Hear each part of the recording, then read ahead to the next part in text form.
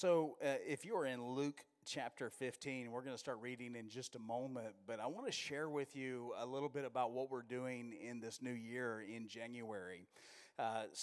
What the Lord laid on my heart is a series called Remission.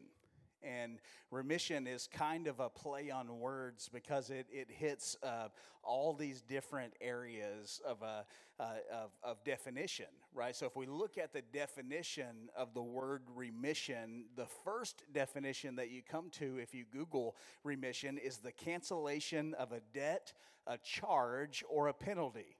Hallelujah. How many of you know that we serve a God who cancels debt? Amen. He may not have canceled your Discover card, but he has canceled the debt of your sin, right? And sometimes he will cancel the debt of your Discover card, and sometimes he'll let you fight through that yourself so you learn not to do it again. However, sometimes he cancels regular debt, but the most important debt that the Lord our God cancels is the cancellation of the debt that we owe because of our sin. Amen. That Jesus canceled that on the cross as we preached this morning, or as we sang this morning. The second one is for remission is a recovery from disease. A recovery from disease. We're going to be hitting on these definitions throughout the month, so we're going to be hitting some different areas. The third part of remission is a forgiveness of sin. Amen. A forgiveness of sin. And then the play on words part for remission is this. Remission, let's take another look, or mission again. So what we're going to be talking about this morning is starting the first part of our mission here at Redemption Point. And the first part of our mission statement, if you don't know, is to reach the lost, to restore the hurting, and to see people redeemed for their ultimate purpose in God. That's why when you look at some of our paperwork, or if you come in the main lobby right above the back doors in the back, you'll see Reach, Restore, Redeem. Usually you'll see that on Facebook. I'll usually hashtag Reach, Restore, Redeem on anything I post on social media and online, because I want to keep our mission out ahead of us and our mission in front of us. How many of you know if we don't have a mission, we're just a country club? Right? We're just a club of people who happen to think the same way and believe the same way if we don't have a mission. But as a mission, we are the church of God. Right? As a mission, we are his people. We've come into this kingdom. We've been born or reborn into his kingdom so that we can complete a mission that he gave us. And how many of you know each and every person in this place, upstairs and downstairs, is a part of that mission? Right? If you're a regular attender or you're a member here at the church, you're a part of that mission, which reminds me, Pastor Eddie hit on this, but I just want to bring it up one more time because some of you may have came in after announcements, is that next week we're hosting Dan and Paula Lumadou, who are our missionaries for our district to Japan. So they're an incredible couple. I've met Dan, and I'm trusting by meeting Dan that Paula is also incredible. I have not met Paula yet, but they are an awesome couple who have given up everything to travel and leave, and they're going to be leaving in the next month or so to head to Japan to live and do mission work in Japan. So we're hosting them next week. He's going to be preaching. I'm excited about him sharing what the Lord has laid on his heart for Japan. So that's going to be coming up next week. And how many of you know that's a part of our mission series? That's a part of our remission series, is him coming in and speaking, because missions is a big part of what we support. And then January 20th, during the service, we're going to be installing 2 new elders in the church. So we have a couple of elders that we're going to honor who have served for a long time on the board and have earned some well-deserved rest. And we're going to be giving them a period and a season of rest from the board only. They'll still be serving in the capacities that they serve in the church, but we're going to give them a restful season from the board. And we have 2 new elders who are going to be coming on the board for the new year to serve a 4-year term here at Redemption Point. And those elders are Mr. Dave Ambrose. If you could stand for me, Dave.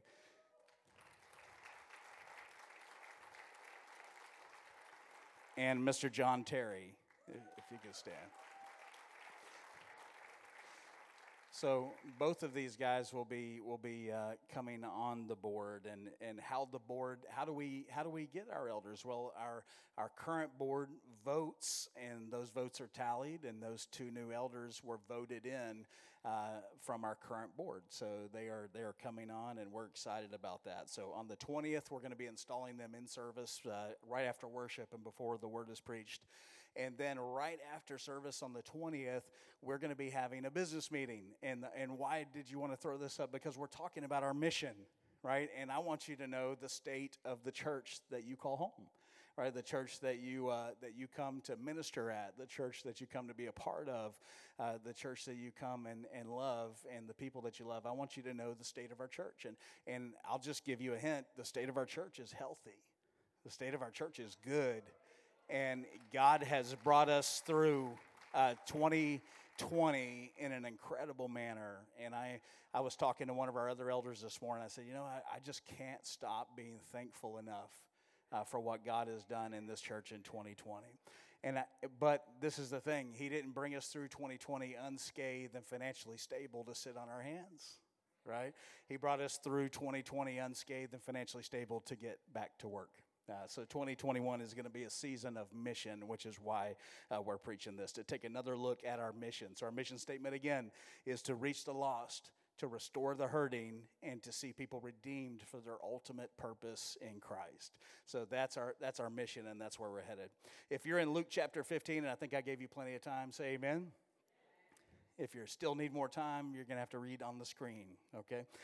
Then all the tax collectors and the sinners drew near to him to hear him.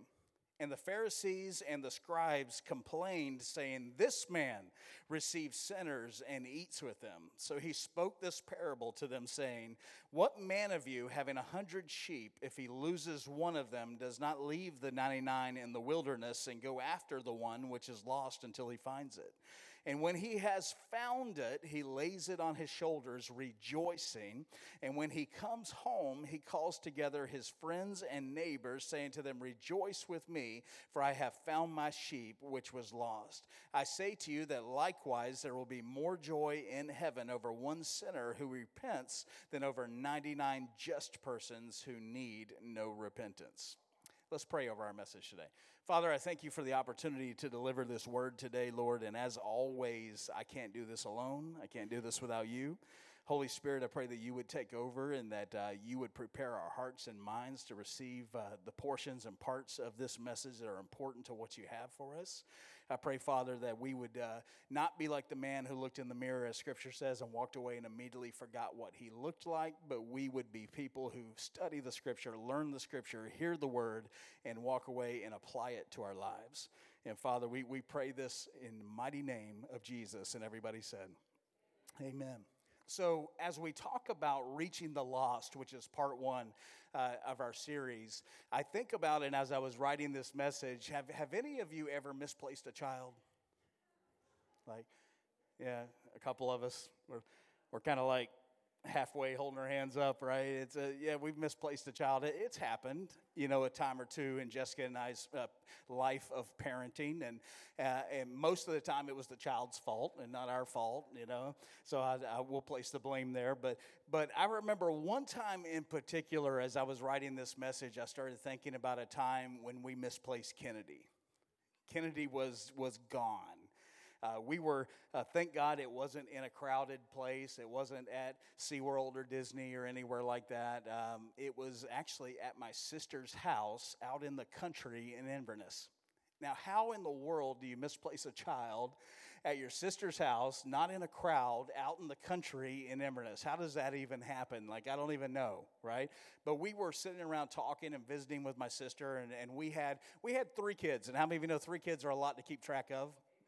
Amen. So sometimes you lose one, and that happens, and you got to find them, right?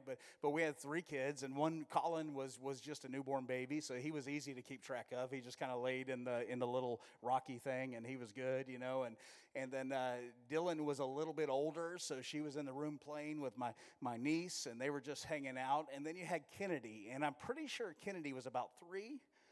She was about 3 years old, so she was about a little under a year and a half younger than Dylan, and they were in the room playing with dolls and just hanging out, and we were in the living room. Now, here's the thing. In order for her to get out of that room and out of the house, she would have had to walk past us in the living room. So apparently she walked past us in the living room, and we never saw her, right? So we're hanging out, talking, laughing with my sister and her family, and then out comes Kennedy, apparently, who walked through there and left the house, y'all. Left the house at 3 years old, and we didn't notice. We didn't know, right? And so I got up at one point, as dads often do, and walked in the room to check on the kids, like, hey, what's going on? What are you guys doing? It's a little quiet in here, that sort of thing. How many of you dads, do that on a regular basis? If it's a little too quiet, you get nervous, right? So it was a little too quiet, so I walked into the room, and I looked, and there was my niece, Tanisha, and there was my daughter, Dylan, but nowhere was Kennedy. So I look around the corner, and my nephew KJ was in the next room over, and I stuck my head in, and I said, KJ, have you seen Kennedy? And he goes, no, Uncle Steve, no. And I turned back around, I stepped my face back in where Dylan and Tanisha were, and I said, hey guys, have you seen Kennedy? Have you seen Kennedy? And they're like, no. I'm like, how have y'all not seen Kennedy? She was in here with y'all. like how have you not seen her? And she's like, no. So then I come into the living room and I say, Kennedy's not in there. And immediately my sister, my wife, and myself jump up, right, and begin to search the house. We're looking everywhere. We're looking under beds. We're looking in bathrooms. We're looking in kitchen cabinets. We're looking all through the house. She's not in the house, y'all.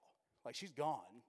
So I walk outside, and listen, if some of y'all know Kennedy and you follow her on social media, and she's like an animal guru, like she loves animals, right? So we walk out the door, and I look to the right, and there's a cow pasture full of horses and cows.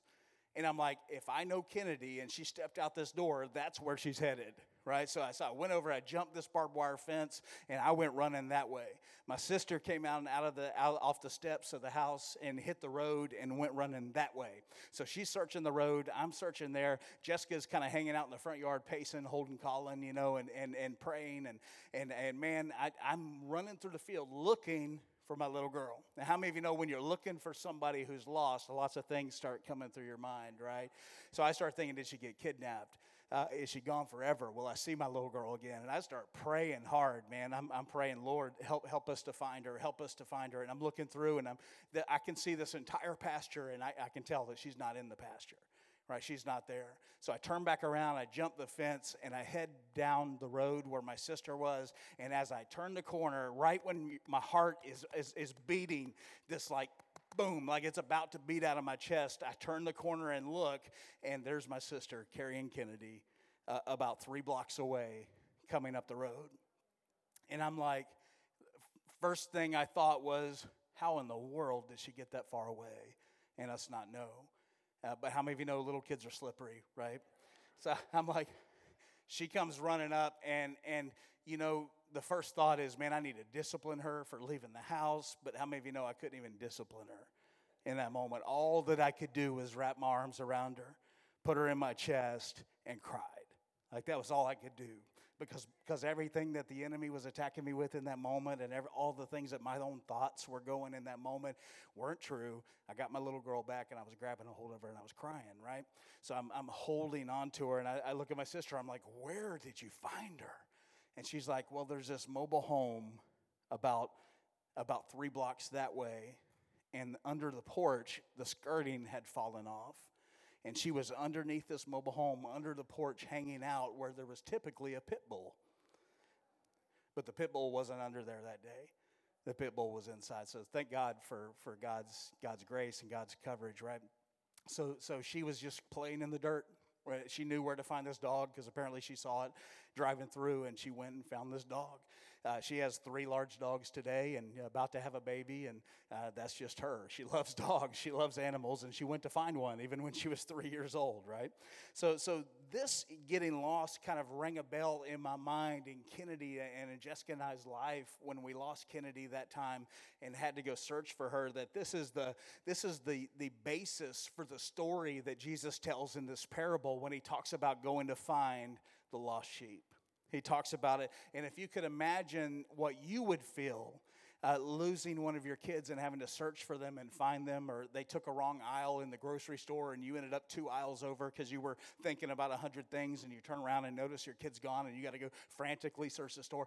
In that moment, if you could imagine how you felt trying to go after your child, that's the same emotion that Jesus is building in this story when he's telling these people about the lost sheep and how a shepherd will leave everything to go find the lost sheep.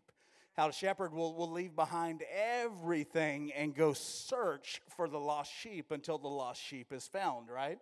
Now, Jesus always or regularly spoke and used parables, right? So he used parables for a couple of different reasons. The first one is this, so that we could relate to the spiritual lesson, right? He used a parable so that you and I could relate to the spiritual lesson. Then he used a parable so that we can see ourselves in the story. Right? So the first part is so that we can relate to the spiritual lesson in the story. The second part is so that we could find ourselves somewhere in the story. Right? And I think Jesus intended when he spoke in parables for the people in the crowd to find themselves somewhere in the story. Where in the story does it fit so that the spiritual lesson is pertinent to my life? Right? So that's how the parable does. Now listen, there's a few things. There's 3 things that we need to know when we see ourselves in the story. Number 1 is this: we're not Jesus ever in the story. Okay? I just want to make that clear. You may be really good, but you're not that good. Right? We're not Jesus ever in the story. Now, sometimes I know in a world as such as this, full of social media and everything, we have a tendency sometimes to be a little narcissistic, right? Narcissism has kind of raged in our society because of social media and everything, and we think that everybody wants to see our selfies all the time, right? You want to see what food I ate every meal, right? We think that on social media we can become narcissistic. When we read the Bible, we never need to be narcissistic, right? You need to push that down, right? Never, ever are you Jesus when he's telling a parable. So you may say, well, Pastor, I'm pretty good. I've been serving God for a long time, like I'm okay. Like, what do you mean? I could probably tell that parable and get some people saved. And no, you're not Jesus ever, right? So you need to find somebody else in the parable that represents who you are. The second thing is this: we always have to recognize the crowd Jesus was speaking to within the context of the story. How many of you know that context is important when you read your word? When you read your Bible, context is so important. You need to know who he was talking to, why he was talking to them the way that he was talking to them, and what was happening in the history and in the time. When you think reading the Bible is boring, it's because you're doing it wrong, right? If you're reading the Bible and you're like, this is boring, you're doing it wrong. You need to learn to study the context of what's happening. And if you understand the context of who people are, you understand that when Jesus was telling this story, he wasn't being nice to the Pharisees. Right? The Pharisees were sitting there listening to him, and Jesus was prodding them by telling them this story, right? So once you start to understand the context, the Bible comes alive. When you read the Word of God on a daily basis, whenever you read the Word, it comes alive when you start understanding the context of what's going on. And you say, well, I can't read the Bible, but you can watch, 16 hours of Avengers, right? Or whatever, If you can sit down and watch all the Marvel, but you can't sit and read the Bible for 15 minutes a day, right? It's because you don't have the context that will keep you interested to continue to move on in reading the Scripture. So once you figure out the context and you place yourself in the parables that Jesus is talking, and you find it and it hits you in the heart, and you realize, oh no, there's something in my life that needs to change, and then you make a change, and then your life gets exponentially better because God is speaking to you through the Scriptures and through your prayer time, you will want to dig into the Word of God. Amen? You'll want to. My wife has been studying Ezekiel, right, Ezekiel for the last couple of months. She asked me, she goes, would you get me a couple of Bible studies on Ezekiel? So I researched a little bit, ordered them, and came then. And she had been studying Ezekiel for about a week. And she came to me and she goes, honey, Ezekiel is ruining my Bible story time. She's like, I can't get into it. I don't understand it. It's driving me nuts. Like, I'm trying my best to spend time with the Lord in this, but honestly, every day I get up just frustrated, right? And then I think it was Prophet Tim Hines was here, and he spoke, and he was preaching out of Ezekiel. And when he preached out of Ezekiel, there was a light bulb that popped on in my wife's mind for the context of the scripture that he was talking about. And ever since then, she went back to her Bible story with new lights, right? Her Bible time with the Lord with a new understanding. So when you have a fresh new understanding, reading the Word is fun. Reading the Word is profitable for your life. Amen? So 2, we have to recognize the crowd Jesus was speaking to, understand the context. 3, we should always place ourselves in the shoes of the crowd Jesus was speaking to. You will be found somewhere in that crowd. So if you need to find yourself in the parable, you could be found somewhere in that crowd and then possibly somewhere in the parable. Right, so we've got to find where we fit. So he's speaking to a crowd that includes commoners, right? It includes common people. It includes blue-collar workers, right? People that are just getting it done, just supporting their family, out working their fingers to the bone day to day. There's some political activists probably in this crowd, people who are watching Jesus and trying to figure out if he's the Messiah. And if he's the Messiah, is he really going to kick Rome out and take control of Israel and be the king? So there's some political activists who are watching and listening to his stories with that thought in mind, and they're trying to figure it out. So there's some espionage happening on the outskirts of Jesus telling this parable. You got some people that are doing that. And then there's some religious people. They're called Pharisees, and there's some Pharisees that are looking to catch Jesus, because they've heard that Jesus is the Messiah. They've heard that he is the Lord, and they've heard that he is the one that Israel has been coming for, but they don't like it. Right? They don't like it. Why don't they like it? Because the religious leaders watched as sinners and tax collectors and people of bad reputation drew near to Jesus. What does the Bible say about when we draw near to the Lord? He draws near to us. Right? So you had people of bad reputation, people who had been known for doing some bad things. You had some prostitutes, and you had some tax collectors, and you had some thieves, and you had some other people that were kind of moving into the corner and trying to figure out who Jesus was, because it was making them think about their life. How many of you know that when you drew near to God, it made you think about your life and the life that you had lived up until that point? It made you start to figure out, what do I need to change about me so that I can become more like him, right? So these are the people that are in the crowd that are listening as Jesus tells this. So you got people wanting to test Jesus, and you got people wanting to catch Jesus. But they didn't want to catch him for good. They wanted to catch him for wrong, right? Because if they caught him saying something wrong, then they could have him killed and they'd be done with him. Right? So they had all these religious people looking to catch Jesus, but then you had the blue-collar people and the commoners and the shepherds and the people like that who were just looking to be loved by Jesus. They didn't know what it was like to be loved, because the Pharisees sure wasn't loving them. The Pharisees were talking down to them, beating them down, treating them poorly. And then here comes this Jesus who called himself, who is a good teacher, right? Walks on the land, and they view him as this rabbi, this teacher who suddenly created this following. And when we come into contact with him, unlike the rabbis who are in the full-blown costume with all the stuff and the hats and all the frills, and they looked especially holy, right? They looked especially holy. They looked like they should be standing in the temple on display, not walking around. And when they came into contact with these people, they found that these people treated them poorly, talked down to them, didn't give them any time, right? Were not loving and kind. But then all of a sudden, a rabbi who has this following, who walks around in normal clothes. This is what I believe, right? I got no biblical belief whatsoever, but I believe if Jesus was walking the earth today, man, he would be in probably some boots, some jeans, and a T-shirt. That's what I believe, right? That's why I don't wear suits. No, I don't wear. No, I'm just teasing. I'm kidding. I don't wear suits because I don't like suits, but I do believe Jesus would be hanging out with the same types of people today. Right? Trying to woo them and bring them into the kingdom and showing them the love that they need to transform their lives.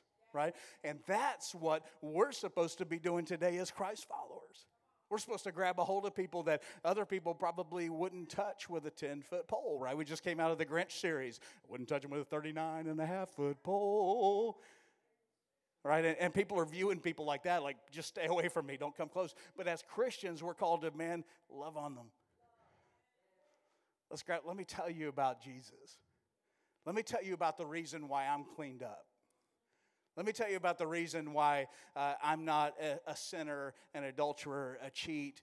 Let me tell you the reasons why I'm not a thief. Let me tell you the reasons why I'm not out doing things that are destructive for my life and family, because one day I came into Jesus' arms. Because one day Jesus met me where I was, and I was broken and I was hurting, and I didn't know how to turn it around on my own, and I didn't have the ability to turn it around on my own. I couldn't do it. I had tried, and when you try to do things on your own, you may get somewhere a little bit, and you may make a little bit of leeway, but then all of a sudden you start to slip back, because we don't have the strength and the power to turn around our life without the power and the strength of Jesus Christ. Amen. That when we receive Jesus as our Lord and Savior, we get the Holy Spirit who lives within us and begins to talk to us and teach us and train us and help us to understand the gospel and help us to understand the word and help us to love other people. Help us to start portraying the fruits of the Spirit in our life, which is love, joy, peace, patience, kindness, goodness, faithfulness, gentleness, and self-control. Helps us begin to display those things in our life, and then we recognize and realize that my life was nothing apart from Christ. Amen. So we're supposed to be doing this and moving in the way that Jesus moved. So we see him in this area, and then suddenly he tells this parable, right? So you got the political activists, and you got the Pharisees. And although Jesus was loving and kind, he wasn't always nice. And especially wasn't always nice to the Pharisees, because he needed to offend them in order to bring out of them for themselves to see what's wrong with them. Sometimes your personal offense is to work on something inside of you, right? Sometimes when we're offended, it's the Holy Spirit giving us an opportunity to change something in us, right? If we dig back right before this parable, starting in verse 6, Jesus warns of offenses. So Jesus is teaching. He's teaching to the Pharisees. He starts warning of offenses, saying that they shall come, and woe to those who they come, right? Who they come by. He starts teaching on offenses, and then he just switches gears and moves into the parable of the lost sheep. Right? All of a sudden, he switches gears and starts talking about the parable of the lost sheep. You know why? Because the parable of the lost sheep was designed to create an offense in the Pharisees. So the Pharisees could be offended by what he's saying. Well, then you say, well, Pastor Steve, what in the world could the Pharisees have been offended about? When Jesus spoke, he compared the kingdom of God to things that were happening in society, in modern society at the time, right? So he talked about things in how people saw them on a daily basis. Shepherds were considered lowly and outcasts of society, right? So shepherds were the lowest of the low. They were the outcasts of society. Pharisees barely gave them their time, right? Other than to chastise them. Right, the shepherds were just considered the leftovers, the people that nobody really wanted to spend time with, nobody wanted to hang out with. They just need to stay out there. They smelled a little funky. They smelled like sheep. Their sandals were full of brown stuff from walking around the fields with the sheep. Right, people wanted to just leave them out there. They didn't get the same kind of respect that, say, farmers would get in our society today. Right, farmers within our society today, in most places in America, people understand and appreciate what they do, and they represent, man, I can't have food on my table unless there's a farmer somewhere in the Midwest making it happen, right? So, I mean, people understand that today, and they give them that respect, but in this time, they didn't respect shepherds. So Jesus speaks about offense, gives the religious people an opportunity to get offended by saying this: imagine you were a shepherd. And immediately, I could see the offense rising up on the Pharisees in my mind. I could immediately see them cross their arms, huff. What do you mean if I was a shepherd?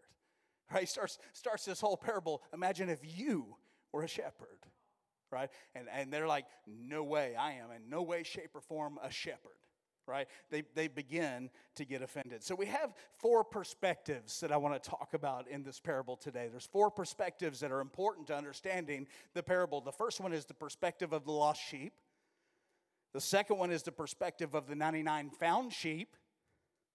Because you not only have the sheep that was lost in this parable, you also have the 99 found sheep that are hanging out together.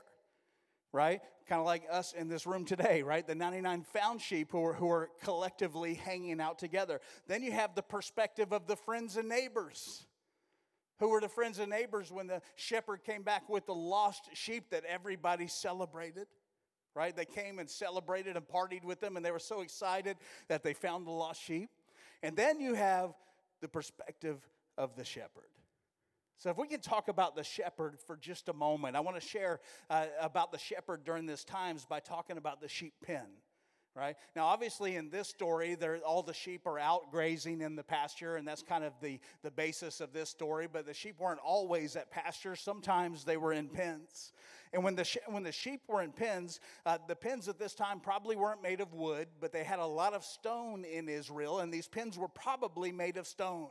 A lot of what I saw when I researched it was circular. Some were rectangular or square, but most were circular and brought up to a certain height and made out of stone. And they only had one small opening large enough for one sheep to enter or exit at a time. So you had one small opening in this pen, and the shepherd, when the sheep were in the pen, slept in the opening to guard the sheep from wolves coming in and to guard the sheep from lost sheep wandering out. So the shepherd would sleep in this small opening. So you have to understand that and think about this in the context of the story to understand the heart of the shepherd. And obviously when we're talking about the shepherd, we're talking about the great shepherd who is Jesus Christ, right? And you understand his heart. Now let's look at some qualities of a sheep. Why do we need to know the qualities of a sheep? Because you and I are one. Right? We are sheep, right? So let's look at some qualities of the sheep. Number 1, sheep have poor eyesight. Sheep can't see very clearly. Some of y'all are like, yep, I'm wearing glasses now.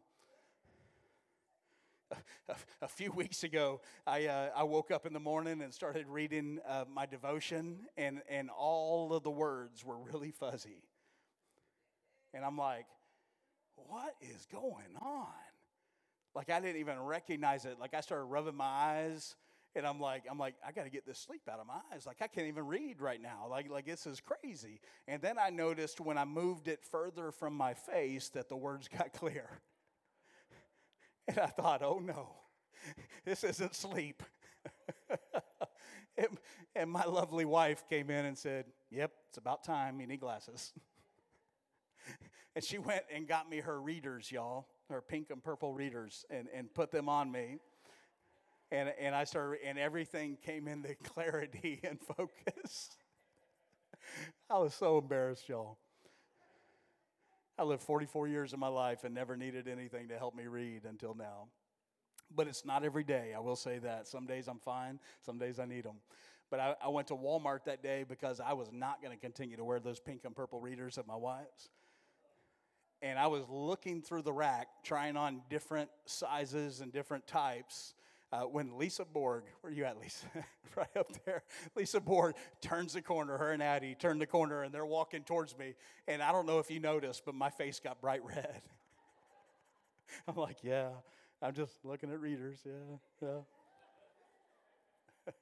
It's something about being a grandpa, guys. I think that might have something to do with it. Because the first grandson came along, my eyesight was good. I have a granddaughter that's going to be here in 4 months, and my eyesight goes. So I don't know. I don't know what it is. But it's age, you're right. So the sheep, if we look at the qualities of a sheep, they have poor eyesight. Number 2, they're flocking animals. They flock. They stay in a crowd. Number 3, they are very social. They're social with the other sheep in the crowd. They don't just stand in the crowd and not communicate with each other, but they're social. They rub on each other. They touch each other. They butt heads, right? They're social, and they hang out with the crowd. And here's a ticker that goes with the sheep story that Jesus told is when they wander away it's usually a sign of sickness. So when a sheep are so social and such flocking animals that when they wander off, something is wrong. Sheep don't just generally wander off unless something is wrong. Now, if you think about that and you compare that to the kingdom of God, or let's take it down another level and compare it to just the local church. Or if we talk about the local church, if somebody who is a part of the church for a long time and they're social and they come to the events and they come to the other events and they come to service and they participate and they serve, and then all of a sudden they wander off and they go get by themselves, it's a sign that something is wrong. It's a sign of illness, right? And it may not be illness in their physical body, but it sure is an illness in their spiritual body, right? There's an illness within them. So if a sheep wanders off, Jesus is telling the story about a lost sheep who wandered off. And if you know about sheep, you recognize and understand that there was something wrong with that sheep. That adds a whole nother level of pressure when you need to find that sheep, right? That adds a whole nother level of pressure. So if a single sheep wanders away from the flock, there's usually something going on inside of them which makes them vulnerable to the enemy. It makes them vulnerable to the enemy. So here's the first perspective I want to hit on today, and I want to go a little backwards in this, but the perspective of the shepherd is this. You have the perspective of the shepherd in the story is that the sheep are in danger. The sheep who wandered away, the lost sheep, is in danger. That's the perspective of the shepherd. So he's believing and understanding that because that sheep is away from the group, and because that sheep wandered off, he knows something's wrong with that sheep, that it's vulnerable to the enemy. And can I tell you today, when somebody wanders away from church and wanders away from God and wanders away from what they know in their spiritual life, they are vulnerable to the enemy. The enemy can come in and begin to place offense. The enemy can come in and begin to place bitterness. The enemy can come in and begin to place doubt. The enemy can come in and begin to place all these things which were not even there. But people will start believing it and thinking about it because they have gotten separated from the flock. If they're separated from the flock, there's something vulnerable because there's something wrong on the inside of them. And then here's the other thing, when they separated from the flock, without the great shepherd in your life, your eyesight isn't good enough to see the coming danger. If the shepherd's in your life, he knows the danger is coming and he can point it out before the danger ever gets there. And he can prepare you for it and he can keep you from it. Right? And the Holy Spirit will talk to you and say, listen, this is coming your way in your life and this is something that you need to deal with. Or you could meet somebody and the Holy Spirit says, nope. And you're like, oh, Lord, I'm just trying to minister. Nope. You let somebody else minister to them. This is a danger in your life and you need to turn around and walk away. Oh, but Lord, I really enjoy their company. I bet you do. But this is a danger in your life and you need to walk away from them right now. Oh, but Lord, they are harmless. This is a danger in your life. You need to turn around. You need to walk away right now. Right? Has anybody ever had the Holy Spirit just get like solid with you? Like he gives you a couple nudges, like, hey man, no, don't do that. Hey man, no, don't do that. Just, hey, let's go do this. The Holy Spirit's really a gentleman, right? But then sometimes when you refuse him and you don't listen to him and you don't return his text and you leave him on read all the time, and then he says, listen to me now. I'm trying to help you. Turn around, cut off that relationship, and get out now. And at that point, you have a decision to make. Do I listen to the voice of the Holy Spirit who so powerfully told me I need to move right now? Or do I continue chasing what feels good? Right? And typically, if you continue to chase what feels good, then your life begins to go downhill. And the first thing that suffers is your spiritual walk. Your spiritual walk suffers first, and then everything else kind of comes in, right? So if we look at this, that's the perspective of the shepherd, but let's talk about the perspective of the sheep, right? And this is the lost sheep. The perspective of the lost sheep, and Jesus didn't say this, but I'm just utilizing this for today's basis in our lesson and what we're talking about. The perspective of the lost sheep may be that they're having the time of their life. The perspective of the lost sheep is, woo, I haven't cut loose and let loose in a long time, right? Woo, I am just having a blast. No pressure. Miss Jessica isn't texting me about greeting this Sunday. Nobody's asked me to work the nursery in 2.5 months. But the lost sheep, man, we're just drinking. We're just having some fun. The lost sheep just begins to go out and embrace a new life apart from the 99 sheep, apart from the great shepherd, and can begin to go the wrong direction, right? So they've gotten away from the crowd. And they think, in their perspective, that they are finally thinking about themselves. Do you know, listen, I know I use a lot of marriage stuff because Jess and I have done a lot of marriage stuff and we've met with a lot of married couples. But do you know how many times in the face of adultery and an affair in somebody's marriage that they have said to me or said to Jess, well, the Lord wants me to be happy? Because they've moved away from the great shepherd so much and moved away from the collective group of the 99 sheep so much that they have nobody speaking the right things into their life. And then they get it twisted and the enemy steps in and goes, hey, you deserve this. Did you see how she treated you? You deserve this, right? But the whole time that you're making those steps, the Holy Spirit's going, hey, no. Let's go this way. Hey, no, that's a bad turn right there. That's gonna, listen, there's a tree that's gonna fall up ahead, and it's gonna land square on your car, and you're gonna be pinned, and you're thinking you've got all this freedom, but then all of a sudden you're gonna be stuck spiritually. Right? And the Holy Spirit's speaking to you, and you're going, but I think I want to try it. God would want me happy, right? It's a certain lies of the enemy that come in, and you say, well, Pastor Steve, are you telling me today that God doesn't want you to be happy? No, that's not what I'm saying. But God doesn't want you happy living in sin. God wants you happy enjoying life and doing it His way, right? Why? Because you're happy and you're safe.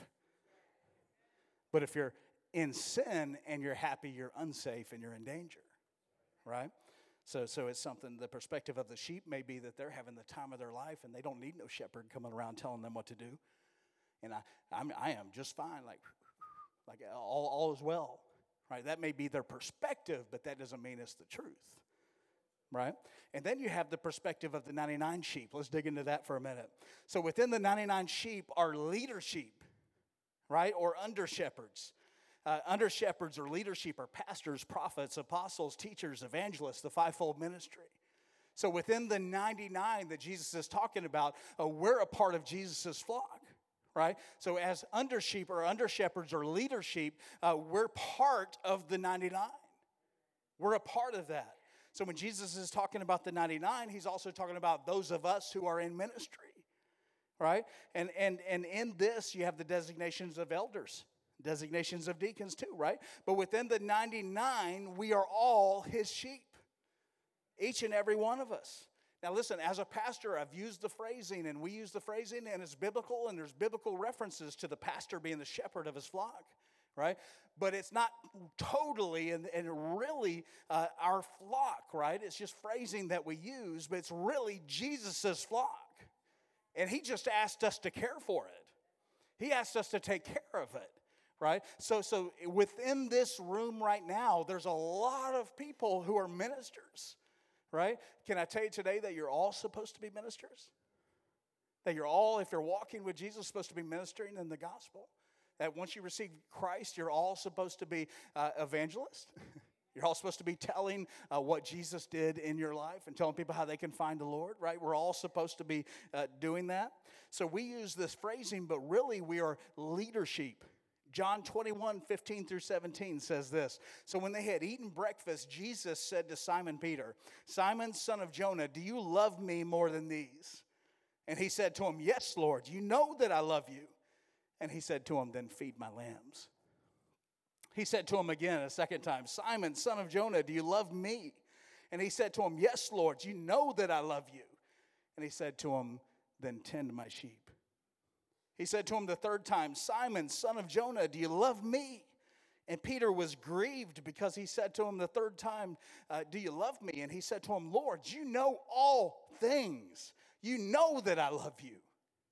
And Jesus said to him again, then feed my sheep, right?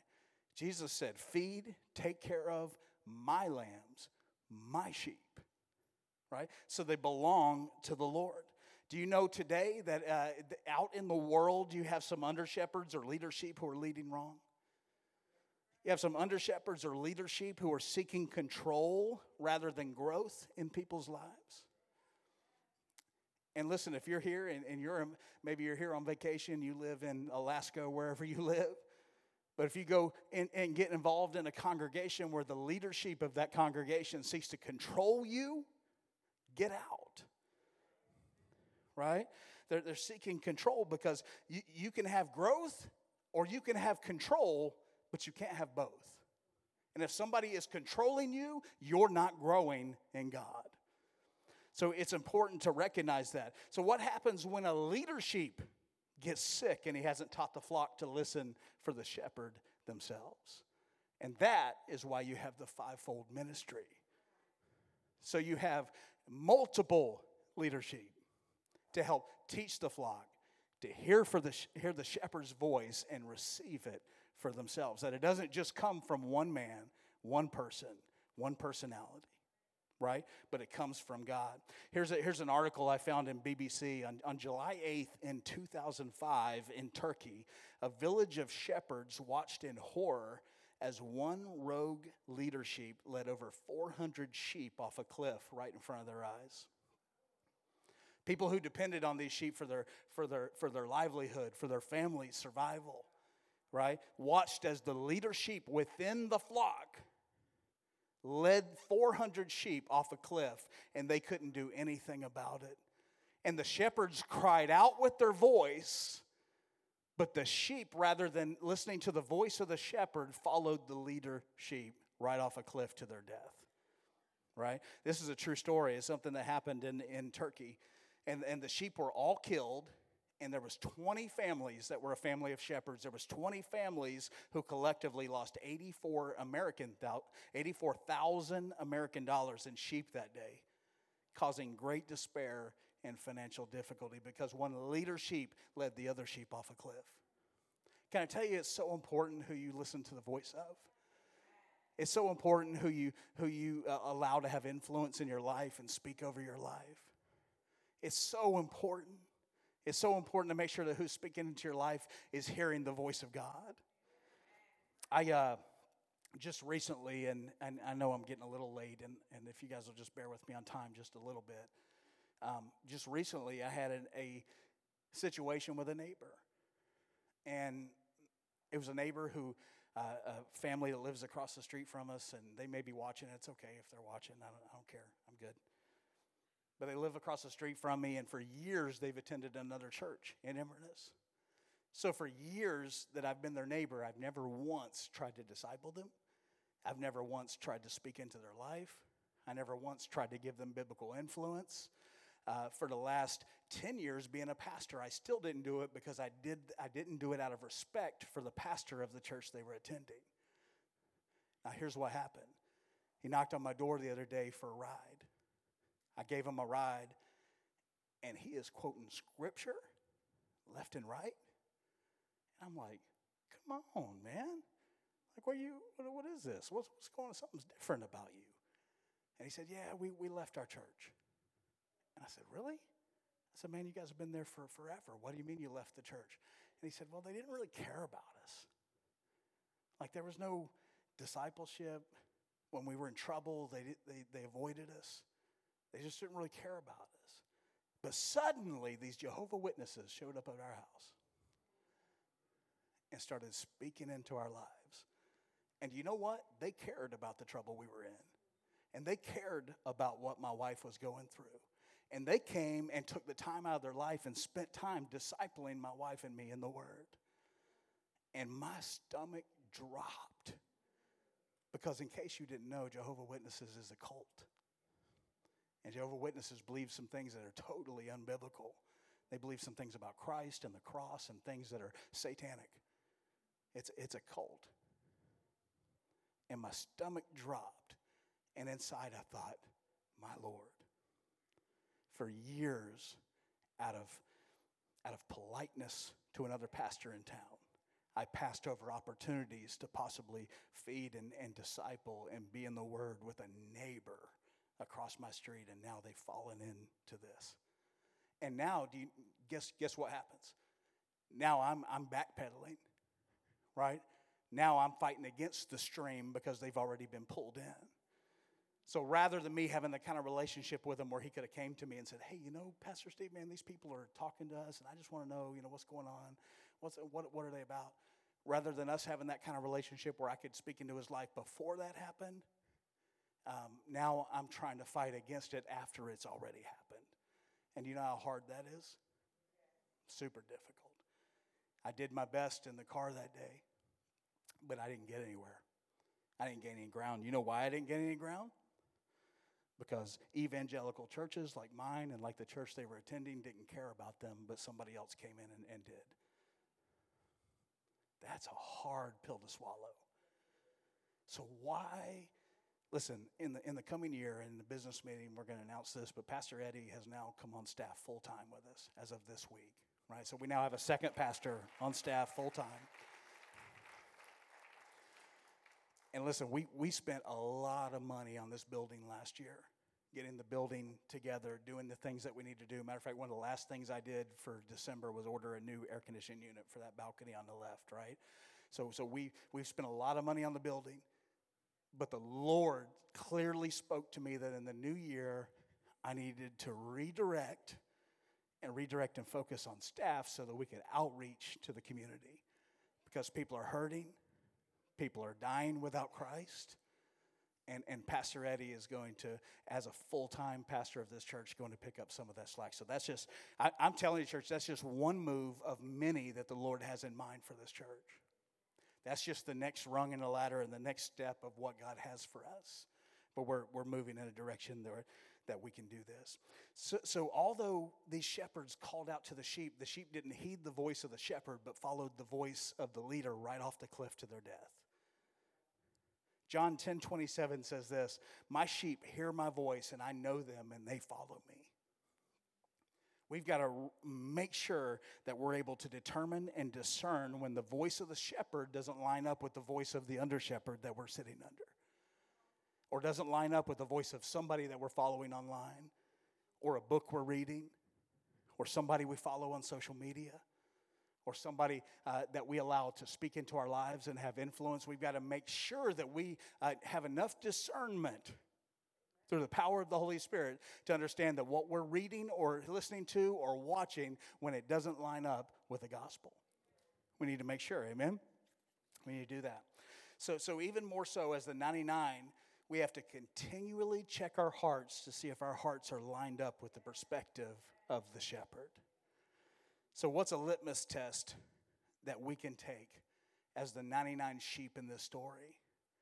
How does your heart feel when you've just learned that somebody that didn't know Jesus died? Do you shrug your shoulders? Or does it bring a tear to your eye? What's the heart of the shepherd? How do you feel when somebody that you know in your neighborhood or in your vicinity is in danger, spiritually or otherwise? Does it pull something out of you to desire to go after them, to bring them back? How do you feel when you don't see somebody that you saw for a year sit in this church and all of a sudden you stop seeing them and you haven't seen them in a few months? Do you shrug your shoulders and go, eh? Or do you have a desire in your heart to find them and bring them back? Right? It's something that we have to do. It's a litmus test for our heart to make sure our heart is lined up with the heart of Jesus. So the number one issue that we have in America when it comes to this today, it's not atheism.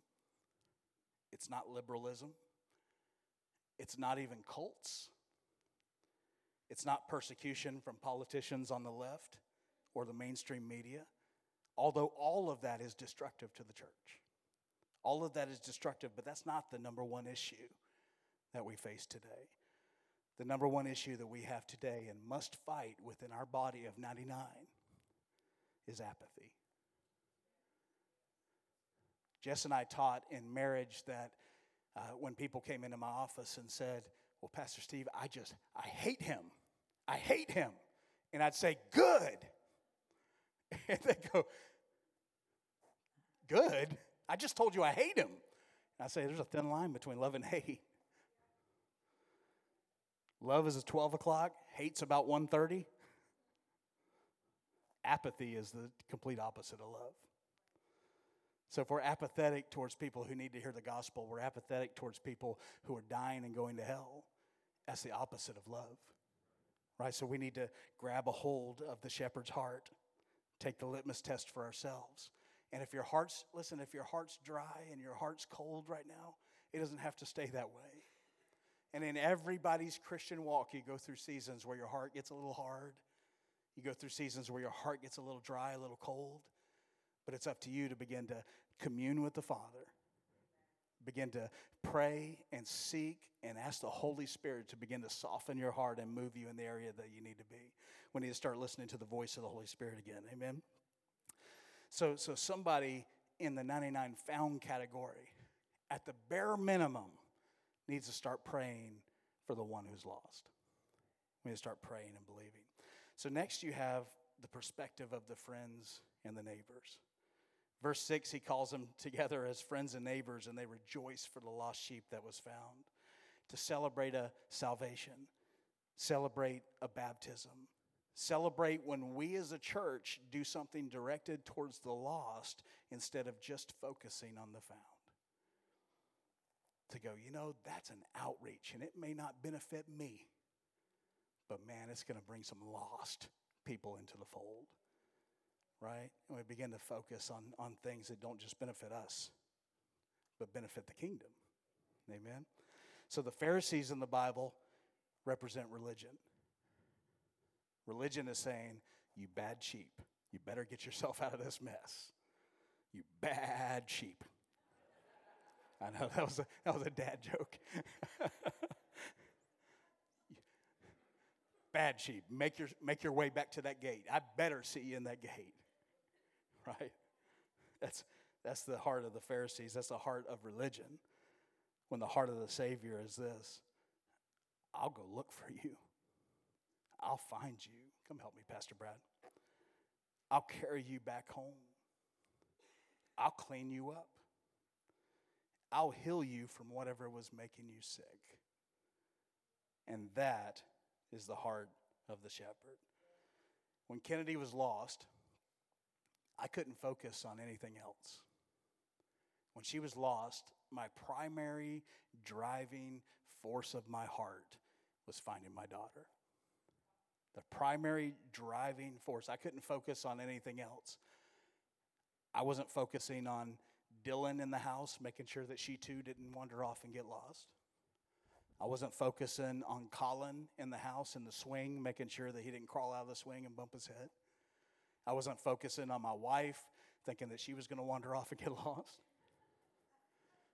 My sole focus in that moment was finding my daughter. And can I tell you today that is the heart of the Father? Would you take your communion cups today?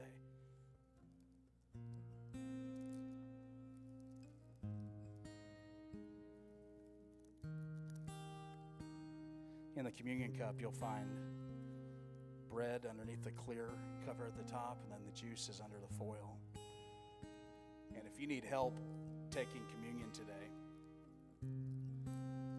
maybe you can't open these things, and if that's the case, just if somebody is not with you that can open it, just lift a hand and somebody will come help you out.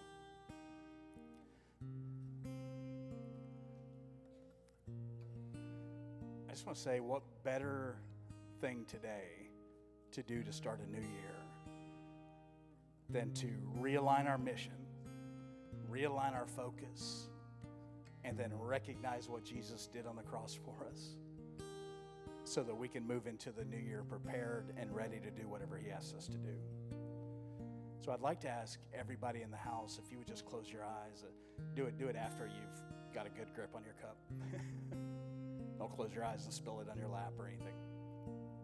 But if everybody in the room has their eyes closed, the Bible talks about communion, but it also talks about warns against taking communion in an impure manner.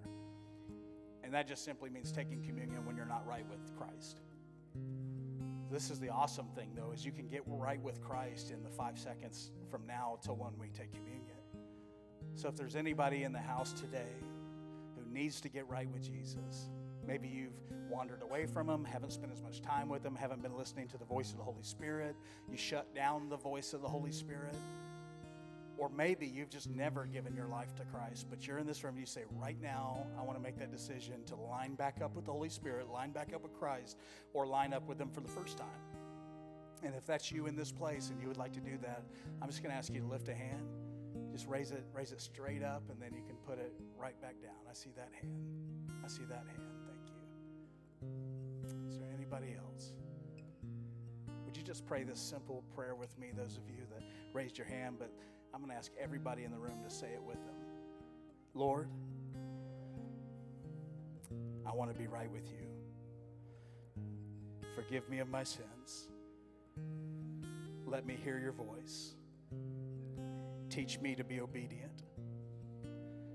Thank you for what you did on the cross. In Jesus' name, amen. Would you take the bread in your hand? I'm going to pray over the bread, and then we can take the bread. Lord Jesus, we thank you so much for what you did on the cross. You did that, Lord, so that we could have new life, so that we could have eternal life. You rescued us from a life of sin. You came and found us. You kicked down every door. You came and found us, Lord, and rescued us and picked us up in our broken states and made us whole. I pray today, Lord, that as we take this bread, that each and every one of us would recognize and realize what you did for us, so that we can focus on you. And we can say in the midst of no matter what happens in our life, that you are good, that you are our Savior. And if you never did anything else for us, Lord, that we thank you for the eternal life that you supplied us on that cross. You can take the bread.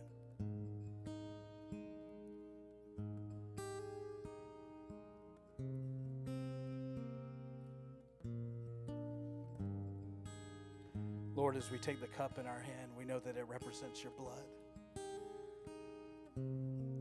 Lord, every drop of blood that you spilled was for us. Every drop of blood that you spilled, Lord, was so powerful. Lord, one single drop of your blood could save us from an eternity in hell and usher us into an eternity of life. And you willingly sacrificed yourself as the sacrificial lamb on that cross. You took on our sins. You bore the sins of the world. And Lord, today as we take this, we do it in remembrance of what you did, but we do it in gratefulness, deep, deep gratefulness of what you did in our life. In the mighty name of Jesus, amen. You can take the juice.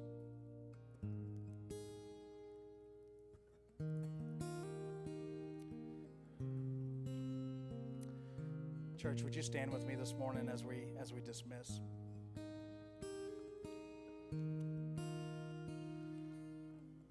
When you get your hands free, would you just give the Lord a hand clap of praise? Amen.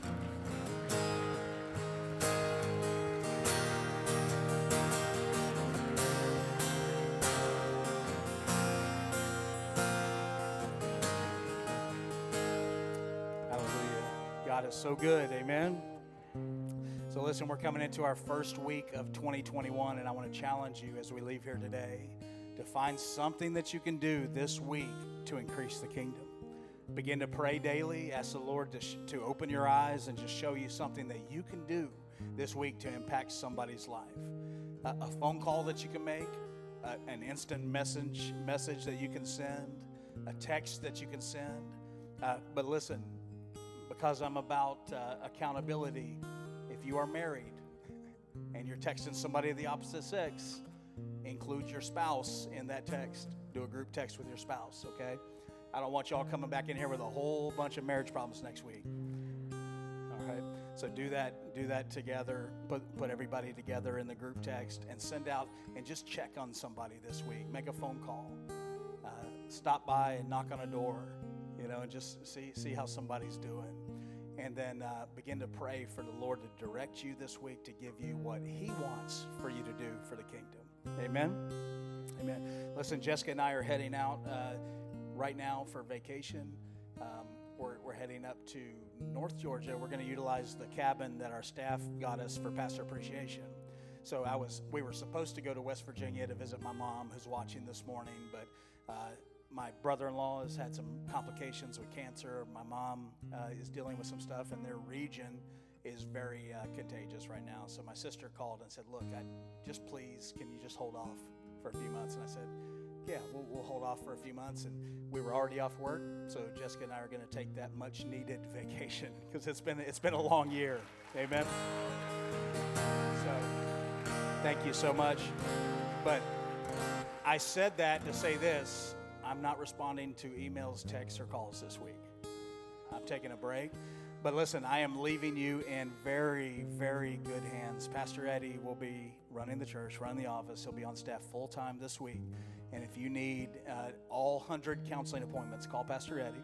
No, I'm just kidding. But if you need anything ministerial in nature, please contact Pastor Eddie this week.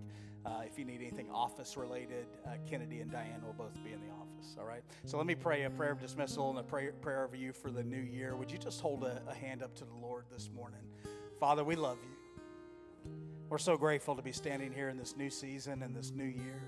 Lord, we just pray that you would have your way. Lord, move in our hearts and minds. I pray, Father, I pray as a pastor over this church, Father, that your blessings would fall like rain on everybody everybody in attendance and the households that are related to everybody in attendance today and everybody watching online, Father, that your blessings would just fall like rain in this new year. We receive it. Father, we thank you as we line up and get in your will, Father, that you're going to do amazing, creative things with this church in the coming year.